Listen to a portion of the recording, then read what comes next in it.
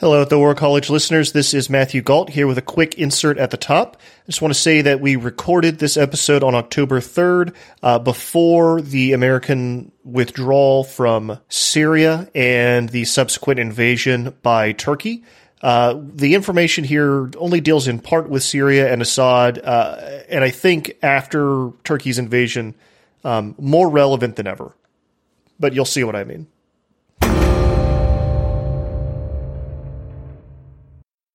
Denis Kucinich came to the UK to give a pro-Assad speech, and he was paid $20,000 for it by the same group. So that's that's not like the kind of money that an ordinary solidarity movement has.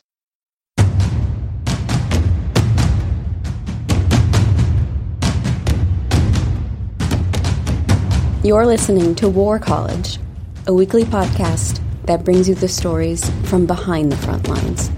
Here are your hosts.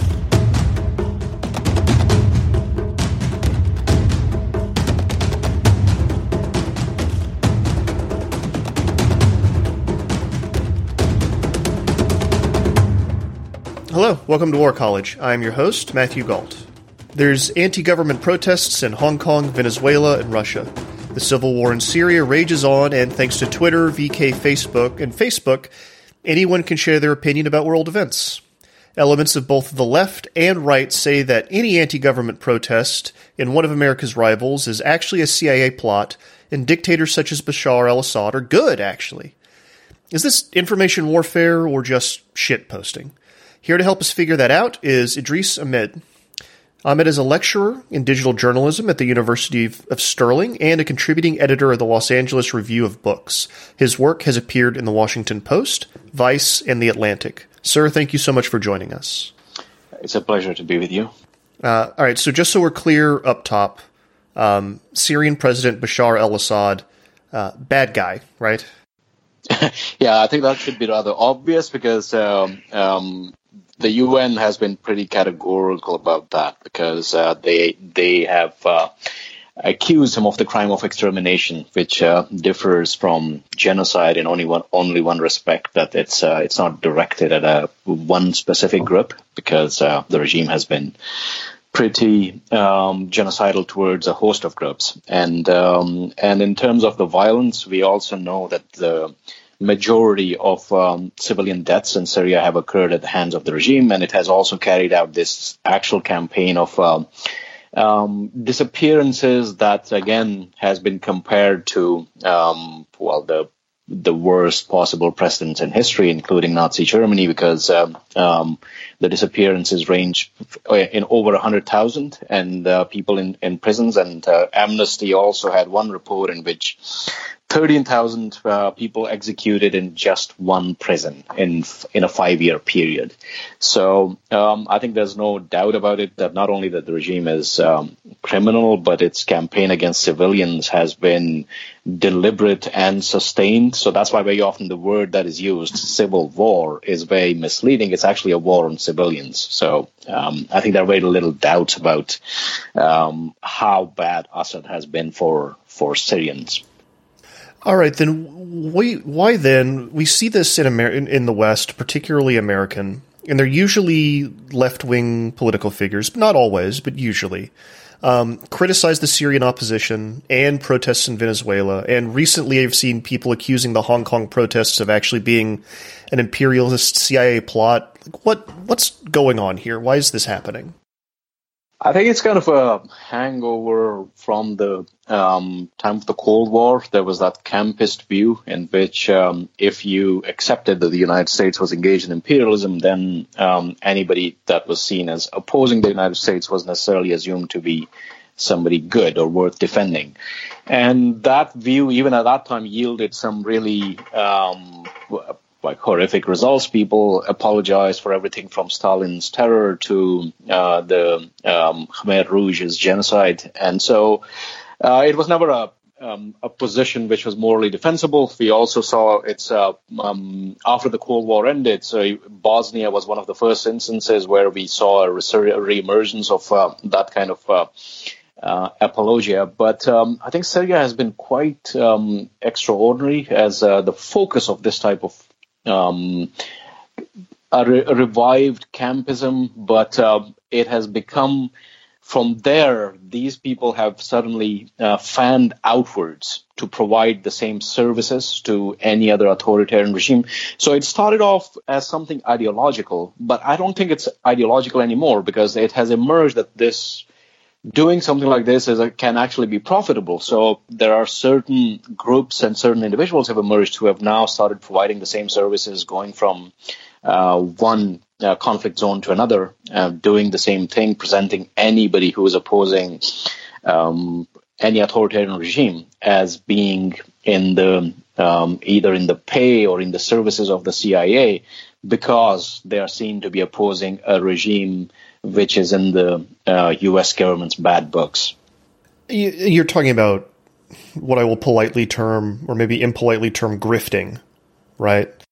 Yeah, absolutely. I mean, it's kind of it's become. This is why I feel like it's a bit different than the Cold War era, because back then there was at least ideological certainty behind why there were many prominent intellectuals and other individuals who abased themselves. But what happens now is that there are people who are clearly mercenary in this respect. So it's a form. It's clearly grifting, and then it has become really profitable, and then it has also got amplification.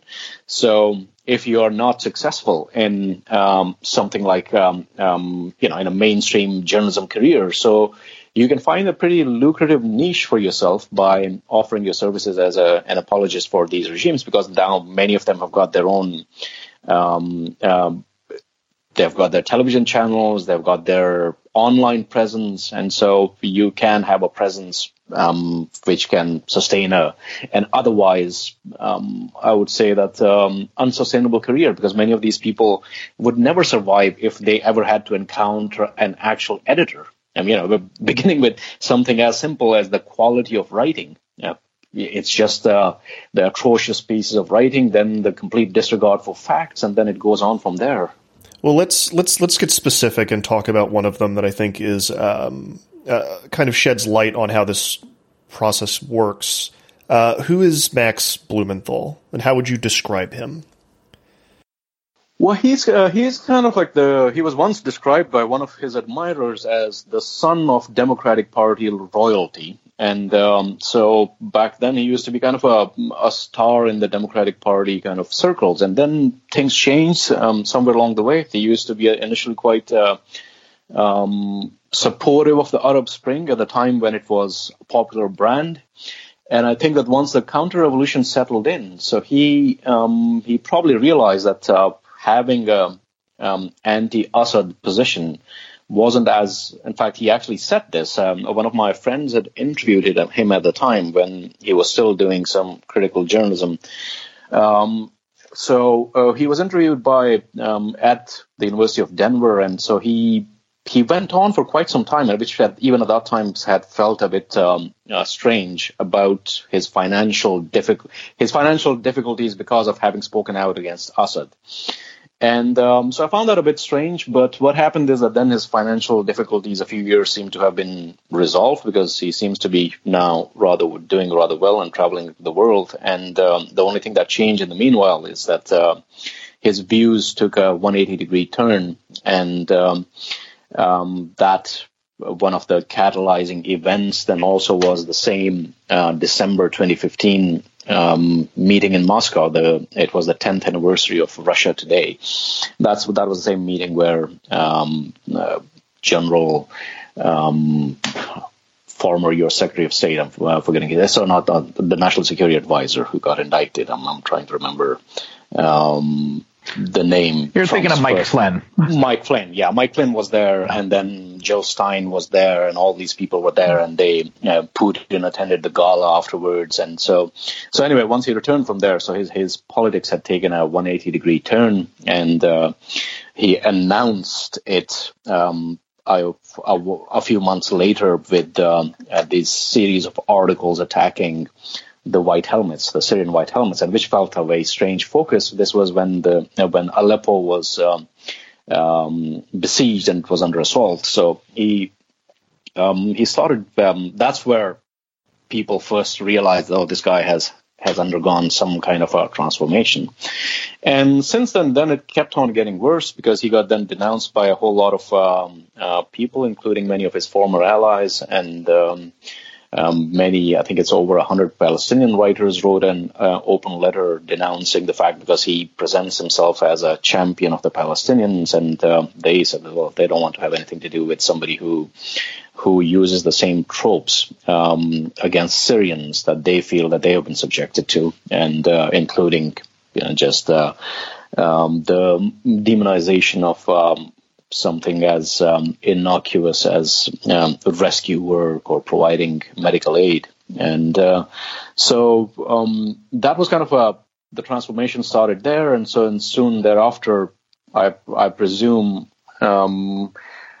other people must have paid attention, because then other authoritarian regime also started benefiting from his very kind of benign take on their actions. So he appeared for a kind of a rosy moonlit kind of a dinner with Daniel Ortega, and then he was in Caracas, where there's a kind of a silly video of him holding a sword that was given to him as a gift by Maduro.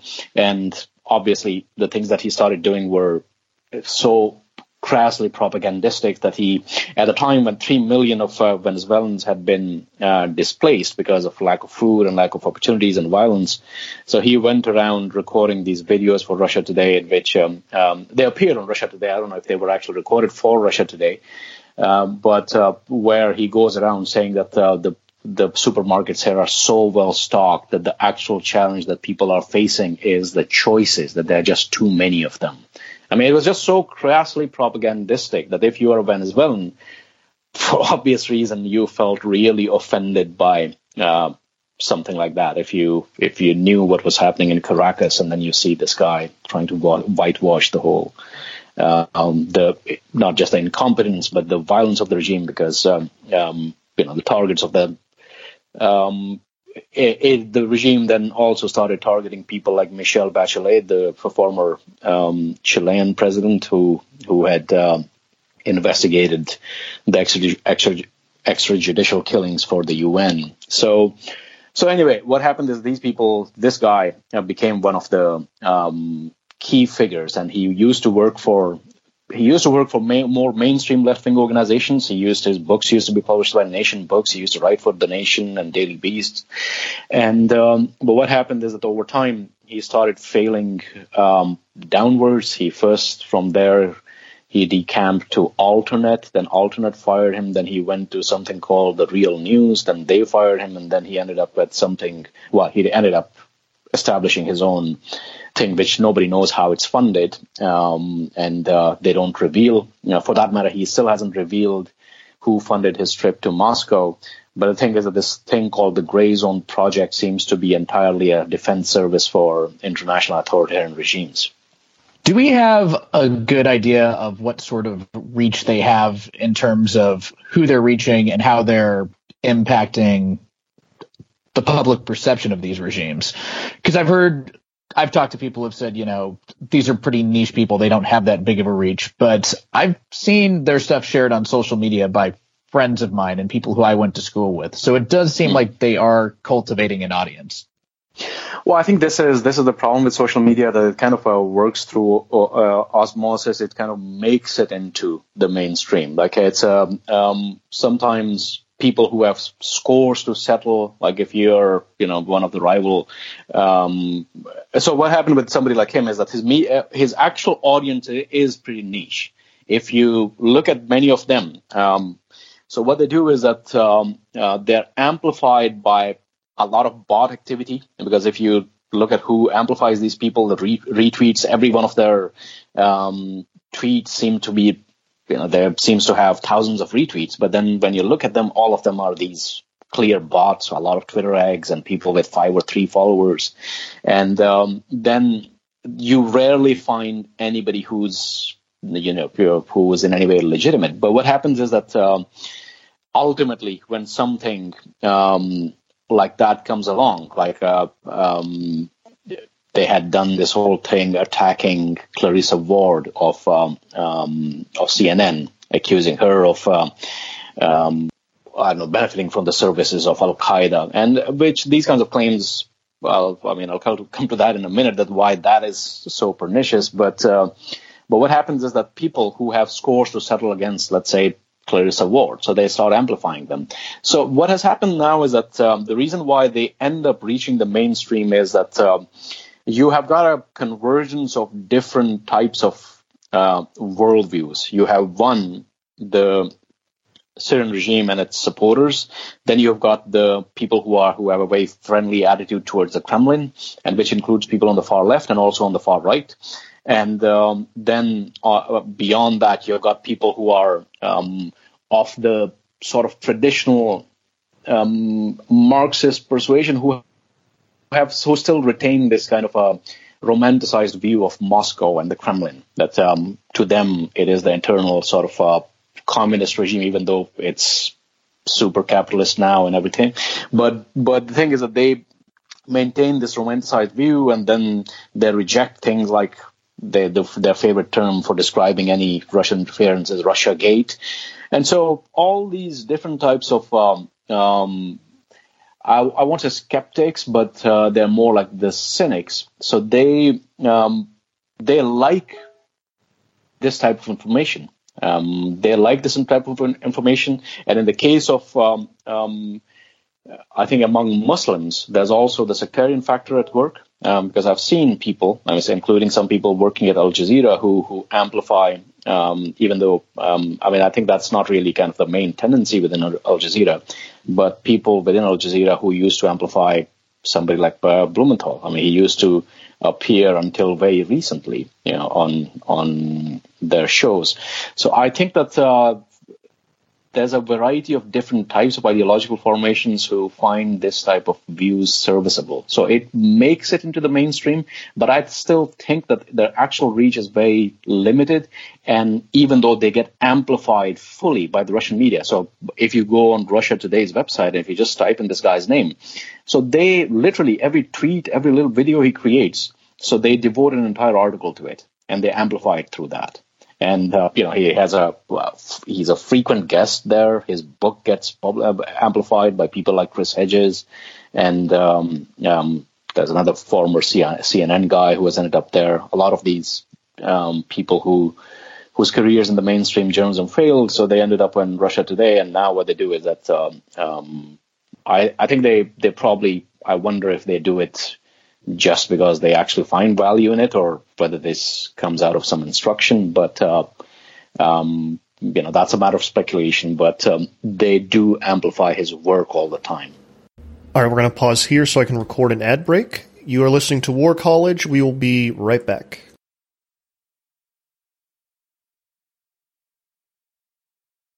All right, thank you, listeners. We are back on War College. All right, so we've been talking a lot about like America's failed journalists and kind of the left wing, but I also want to make sure that we stress that it's not just limited to the political left. David Duke, former Grand Wizard of the KKK, an American politician, has visited Syria in support of Assad, and there are lots of far right figures that praise Putin and other authoritarian figures, Duterte especially. What's the cross-pollination here? What is it about these dictators that draws people in and makes them want to praise them? Well, I think that's a very kind of, right now, that's one of the most dangerous phenomena, that you have got these crossover. Actually, this is something quite interesting, that there's, I think, a West Coast-based American academic named Alexander Reed Ross. So he had written a very good piece looking at this overlap for the Southern Poverty Law Center. And then Max Blumenthal used his connections and threatened them with lawyers to get that taken down. But the thing about it was that the whole idea at the time was showing that what is happening is that there's this convergence, and Syria has been one of the nexus for where they have overlapped. So you've got the far right, and you've got the alt-right, which have a very favorable view of Assad, and the same for the very same reasons they have a very favorable view of Putin, because they see them as the bulwarks of a kind of civilizational war. And Putin, in fact, is seen very overtly as a true defender of the white Christian kind of West. So that's why they are lionized, and so the right's motivation is that, and the left has its own motivations, but they converge on the key actors. So the admiration for Putin and others, and then you have certainly people from. Like Richard Spencer actually used to have the Syrian regime's flag on his, even on his Twitter name, that it was inserted between Richard and Spencer, the regime flag. And there are people who, one of the oddest kind of views was there's this guy called Matthew Heimbach. So he does pictures of him wearing a Hezbollah flag. So it's it's a kind of an odd convergence, and but it's based on the fact that they see these people as waging the kind of war on terror, the more unabashedly directed at, they declare everybody to be Islamist and jihadist who are standing up against the supposedly secular regime which is protecting minorities. That is the narrative that has been built around Assad. And that was kind of the narrative that the regime used, and first to just avoid criticism and to avoid any attention, but now to court open admiration. So many of the people that they have tried to court, they include also some mainstream Christians, that they appeal to both they appeal to various churches across the U.S. and also over here. And some of them, there's a, I think, I forget whether he's from the Anglican Church or some other churches. There's this guy called not Paddy Ashdown, it's Andrew Ashdown. So he's one of the priests who has been a frequenter of, he was also present there celebrating when Aleppo was falling. So you have had this, they have tried to court various formations. They have certainly courted the European far right. So the European far right, including Britain's Nick Griffin, he is the head of the fascist BNP. Then you have the French fascists who even recently were on visit, and Greek fascists. And then you have got I don't know if the AFD also, yeah, absolutely. And the German AFD has great admiration, and they've sent delegations, and they've also tried to, they have another reason for they're trying to rehabilitate Assad, because once Syria gets declared a post-conflict situation, they can force back the refugees. So you've got this very interesting sort of this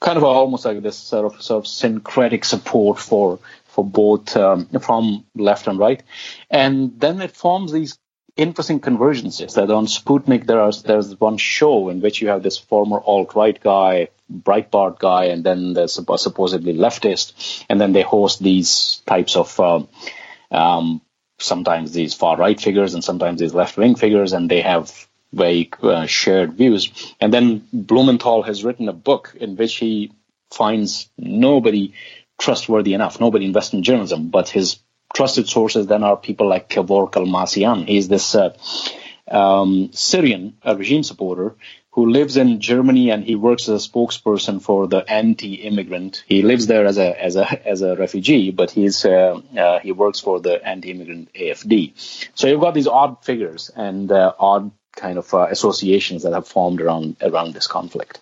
I just want to toss out that I think that there's a tendency to simplify narratives, and I think that's part of what these people do.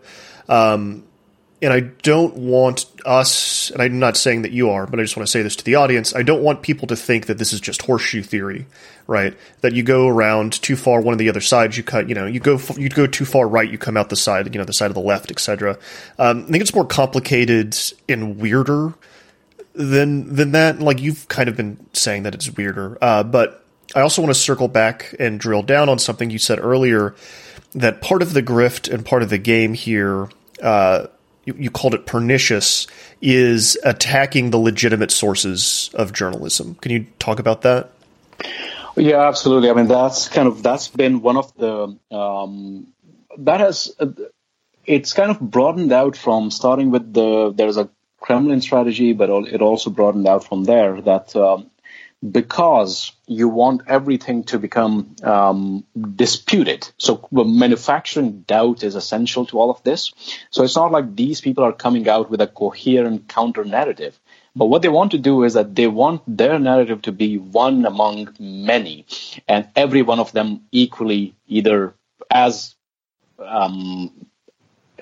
dubious as their own. So what they try to do is that they try to attack mainstream journalists and try to attack mainstream sources. So if you look at, for example, this guy, Blumenthal's activity in the past few years, it has mainly involved targeting precisely the human rights groups. They have attacked here Amnesty International. He calls Ken Roth something like the regime change Ken or something like that. And so it's almost like the Trumpian slurs being used against various people to try to discredit them, and journalists, people like I had just mentioned Clarissa Ward, and then institutions which are providing the data on which people rely, everything from Syrian on-the-ground rescuers to organizations like the Syrian American Medical Society, which provides medical services over there. So all the institutions which are able to provide or which are able to undermine their narrative. So they have taken a preemptive measure that they try to discredit them in advance. So that later on, if you say Syrian Network for Human Rights says that here's this many civilians have been killed by the regime. Oh, but isn't that part of some regime change lobby, and isn't that receiving money from somebody who has a links to somebody else who was also linked to some NATO operation somewhere? So it's these kinds of things in which everything is declared to be somehow shady because it has on 5 or 6 removes is connected to some Western government. At the same time, they see nothing embarrassing about being on the premier propaganda organization of the Russian state, or going on trips to the Kremlin where Putin presides over matters, or going to Syria recently to a labor conference, which was the most ironic one. So 1 week after the Syrian regime hosted the European far right, so they organized something called it was described as a labor conference. The only thing is that in Syria, you don't have independent unions. And the event itself was presided over by Assad. So here was not even at any remove, there were people directly appearing at an event which was organized by Assad. But on the other hand, Clarissa Ward works with CNN. CNN is funded by somebody else, and that person has some relative who works for NATO or something like that, and so that becomes a reason to dispute anything that CNN reports. So it's kind of a way of manufacturing doubt on the one hand, and on the other hand, trying to discredit through association all the potential sources of legitimate news or legitimate information.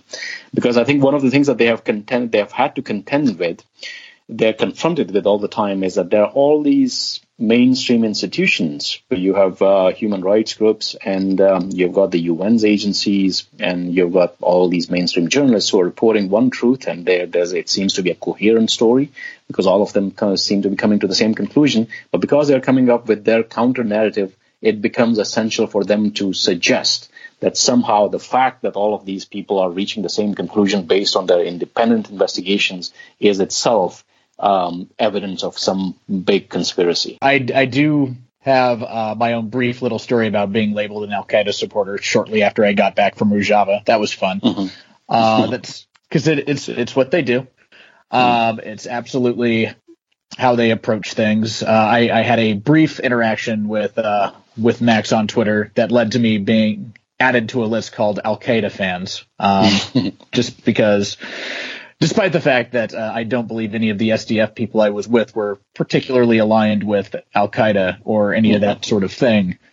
Certainly didn't see a lot of Al-Qaeda or ISIS fans when I was in Raqqa. Well, absolutely. I think recently, so I'll mention my experience that recently, just a couple of weeks back, I was on the BBC. They talking about the situation in Italy, and it was kind of a brief interview, and it was all about just describing what the reality is there and the UN's latest report that I mentioned. And then my university came under this swarm attack. That there was next thing you know, you have these hundreds of people writing into the university complaining, and it was very kind of and the worst part of it was that the people who are writing in, so it was.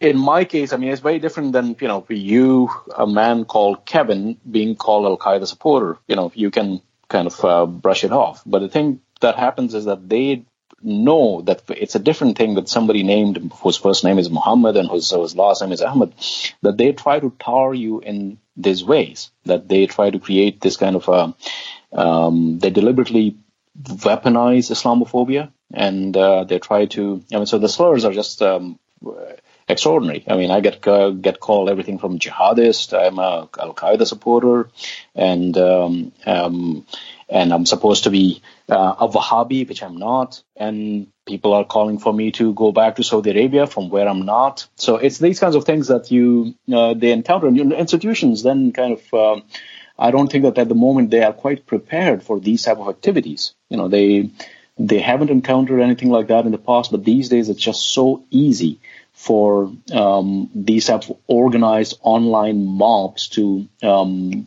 be activated and to target institutions. And BBC's then Twitter account got flooded with all the same people, and the center of it is always people like these. That's who they go with all kinds of false charges and all kinds of.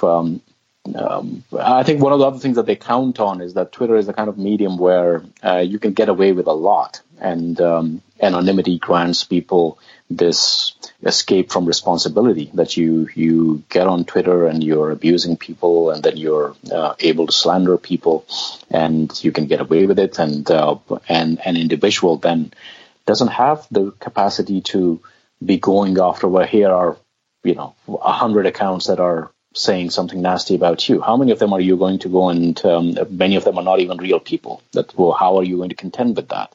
So I think that has created a very toxic atmosphere, and institutions are still struggling to find out ways how they can deal with a situation like this. Okay, I have a question, I think, about a long-term concern that I do have about the influence of some of these media figures. Recently, Bellingcat revealed some funding that some of these people had been receiving from pro-regime organizations, and Ben Norton, who's one of these figures who we haven't really talked about, but is closely affiliated with Blumenthal. He dismissed it by saying, I think it was to Jimmy Dore, he said, look at them making a big deal out of a measly $2,500, which $2,500 actually is not a small amount of number. Yeah. And for those of us who have reported in places like Syria, we wish we could get funding like that. But therein lies one of the struggles. These people seem to be getting a hold of funding, and they seem to have the mobility to go to these places, whereas journalists and freelancers who risk their lives to get this information are finding it increasingly difficult.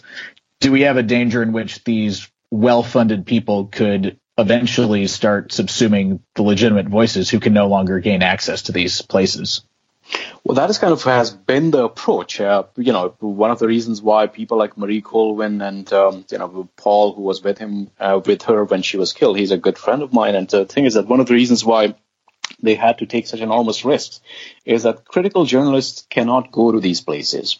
And the regime is very kind of selective in who it grants visas to. And the kind of people that it grants visas to are people they know to expect favorable reporting from. There have been very few exceptions, like people who have gone on regime. It's usually people that they didn't know, and later on, did some critical work. I think there was Vice had this extraordinary documentary by this journalist Isabel Young, and she was brilliant. Financial Times had Erica Solomon. But what these people do is that they go there, they receive funding, obviously, because they are last time there was this kind of a gathering. So it was Assad's father-in-law. He lives in the UK, and he's flush with money. So he organized such a trip.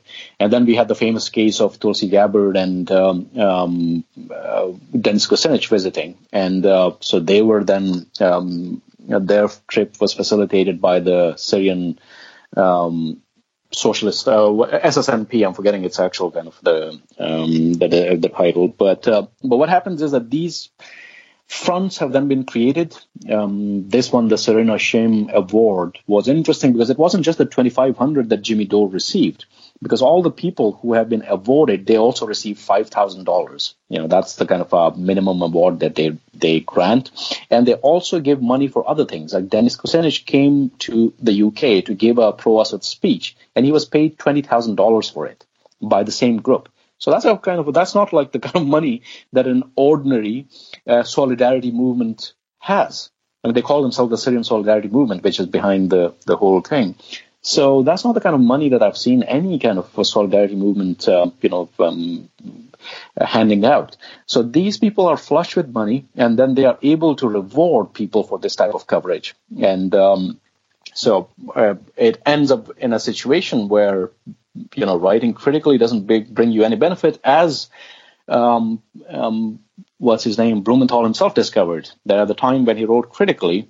He was among so many other voices who were saying that Assad is bad.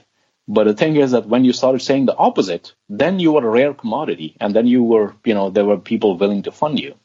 And I think somebody like, Norton is a good example. The only encounter I had with him was that many years back, he befriended me on Facebook, and he was, and he said that how much he appreciated my work and everything. And then he wrote this article about the drone war, which I had written an academic piece about. And, I gave him the leads, and I gave him an interview, and he ended up writing this thing. And he always presented himself as this big supporter of the Syrian revolution. And then he also did that 180-degree turn. And so the comical thing about him is that the first thing that he did when he made his 180-degree turn is that he went on this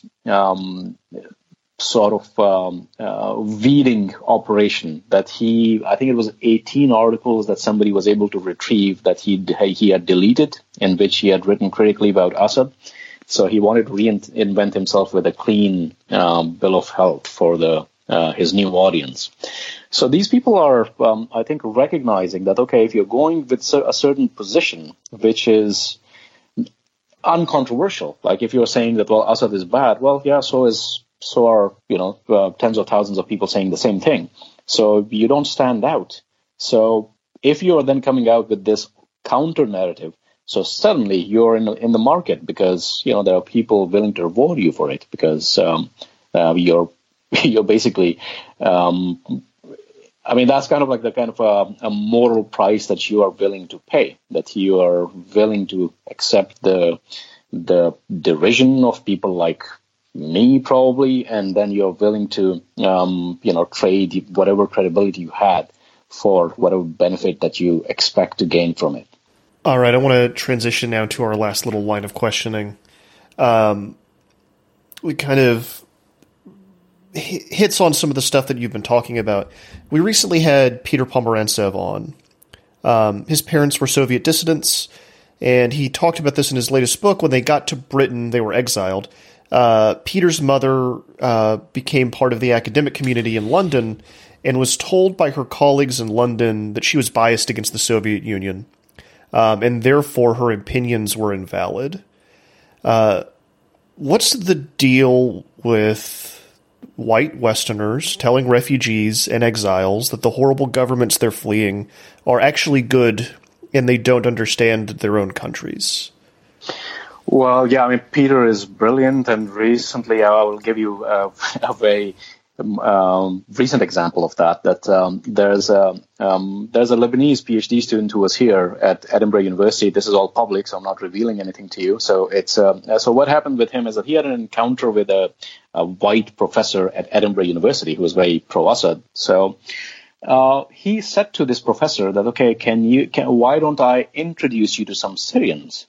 so that they can actually tell you what they have experienced, because this professor is part of this group of British academics who deny that Assad commits crimes. In fact, their view is that it's really the British state behind it, with white helmets who have been committing all these crimes to just tar Assad's image. I mean, that's literally the kind of views we are seeing being promoted by professors at prestigious, I mean, it's not just Edinburgh University, Bristol University, and previously it was Sheffield University as well. So these are people at they're known as they are kind of like the American Ivy League. So at these universities, they are promoting these kinds of views. But what happened, his response was quite extraordinary. He said that why would he want to talk to people who have the most biased view against Assad? So he's talking about the Syrians who have suffered most from Assad. To him, they're the least trustworthy, precisely because their view has been biased by their bad experience. So it is kind of an insane position to hold. And yes, there's actually there was a really great exchange back in the 80s. There was this Polish philosopher, Leszek Kolakowski, who had settled over here because he again had been exiled. And so one of the great British historians, E.P. Thompson, he wrote him an open letter and denouncing him that why is he sitting in an imperialist country and denouncing the Eastern Bloc, which may have its flaws, but its intentions are good. That was his kind of argument. And Kolakowski then at the time wrote a blistering response. It's blistering because it's kind of really understated, but it's just so devastating because he completely destroys Thompson's logic. And I would recommend your readers to look it up online. They can find it. It's called the piece is called My Correct View on Everything.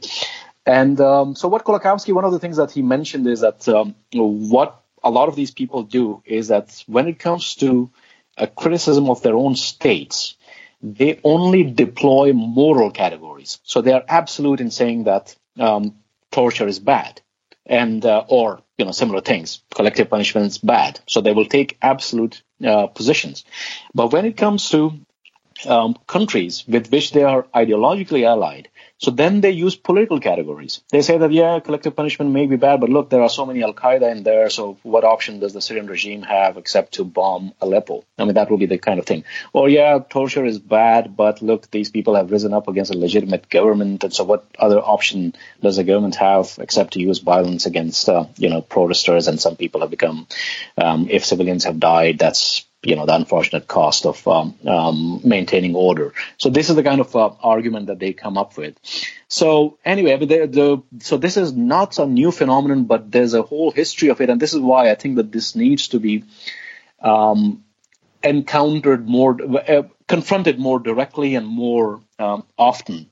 Because we do see this a lot. We do see this even sometimes making it into the mainstream. At Boston Globe, actually, somebody like Stephen Kinzer still has a column, even though the kind of things that he writes are appalling, like justifying every kind of atrocity in Syria and denouncing, again, one of the famously, Kinzer had written this article denouncing Western media because they said that they don't do any on-the-ground reporting. And then this is something I use as a case study in my classroom, because students, then they see that his own sources are one Facebook comment from somebody anonymous and a blogger from the Iranian regime's, Iranian supreme leader's personal website. So these people, it's also a I think it's also the psychology of these people that they demand absolute kind of evidence of proof when it comes to accepting that Assad has committed some crime. So, his chemical attacks, whatever evidence you gather, it will never measure up because they will be so exacting in terms of what they demand. But on the other hand, they will be quite willing to accept on the most dubious basis the claims that will come out from the regime. It began with in 2012 when there was that first big massacre. It had occurred in a place called Hula. And I mean, you can still look up just how many of the prominent left-wing figures in Britain and the United States, they readily accepted the claim, it was planted by the regime, that it was the rebels who did it themselves to try to trigger a Western intervention. So I think there's a long history of things like these, and it's an unfortunate tendency, but it persists, and I think that's why it needs to be confronted again and again. How do people regain control of their own history? Well, I think it's by demanding more from our institutions. Need to do better, and I think that's why organizations like Bellingcat, I think, have been a godsend in that respect, because they have brought a higher degree of verifiability, accuracy to reportage. And I think institutions like, for example, our media institutions did do things over the previous 20 years which led to a certain degree of cynicism about them. And now, even though I feel that journalism today is much better than it was 15 years back. I mean, if you take prominent publications like New York Times the present-day New York Times is so much better than the New York Times we had 15 years back. Washington Post is definitely better. So, but the thing that happens is that you have, like, for example, London Review of Books published on its front page these 2 or 3 conspiracy theories by Seymour Hersh. He was a big name, and a lot of us used to respect him. But once those stories were proven to be false, there has not been any kind of any expression of regret or even an apology. And I think that what it does is that it creates that situation where truth becomes an irrelevance, that it all becomes about the political truths, that, you feel not the epistemic truths, which are, that if something is verifiable, factual, that doesn't matter. But it becomes all about whether it fits the broader narrative to which you subscribe. And I think that's why we need to be journalism will have to play a big role in that, because more credible journalism is definitely going to be what it takes to restore that kind of a trust in these institutions. And I think we are seeing some signs of that. 2016 was probably a wake-up call, and since then we are seeing, the Guardian has increased its subscribers. New York Times has increased its subscribers. So there's this realization that if you don't have good, trustworthy journalism, so this is what you can end up with. We have Brexit here in the US. You have Trump, and then we have an international order that is facing collapse in the face of these type of regimes, which not only commit mass crimes, but the mass crimes just become matters of eternal dispute rather than becoming matters of fact. Idris, thank you so much for coming onto War College and walking us through this complicated and fascinating yet also awful topic. It was an absolute pleasure. Thanks a lot. Thank you so much for listening to War College. War College is me, Matthew Galt, and Kevin Nodell, which you got to hear a little bit in this episode, doing his producer thing. It was created by myself and Jason Fields, who is enjoying a luxurious retirement away from the podcasting world. If you like the show, please like and subscribe, rate us on iTunes, share us around the web. We are found wherever fine pods are casted. If you want to find us online, please go to our Twitter account at war_college. I am at MJ Galt on Twitter, and Kevin is at KJK Nodell. We will be back next week with more stories from behind the front lines. Please stay safe until then.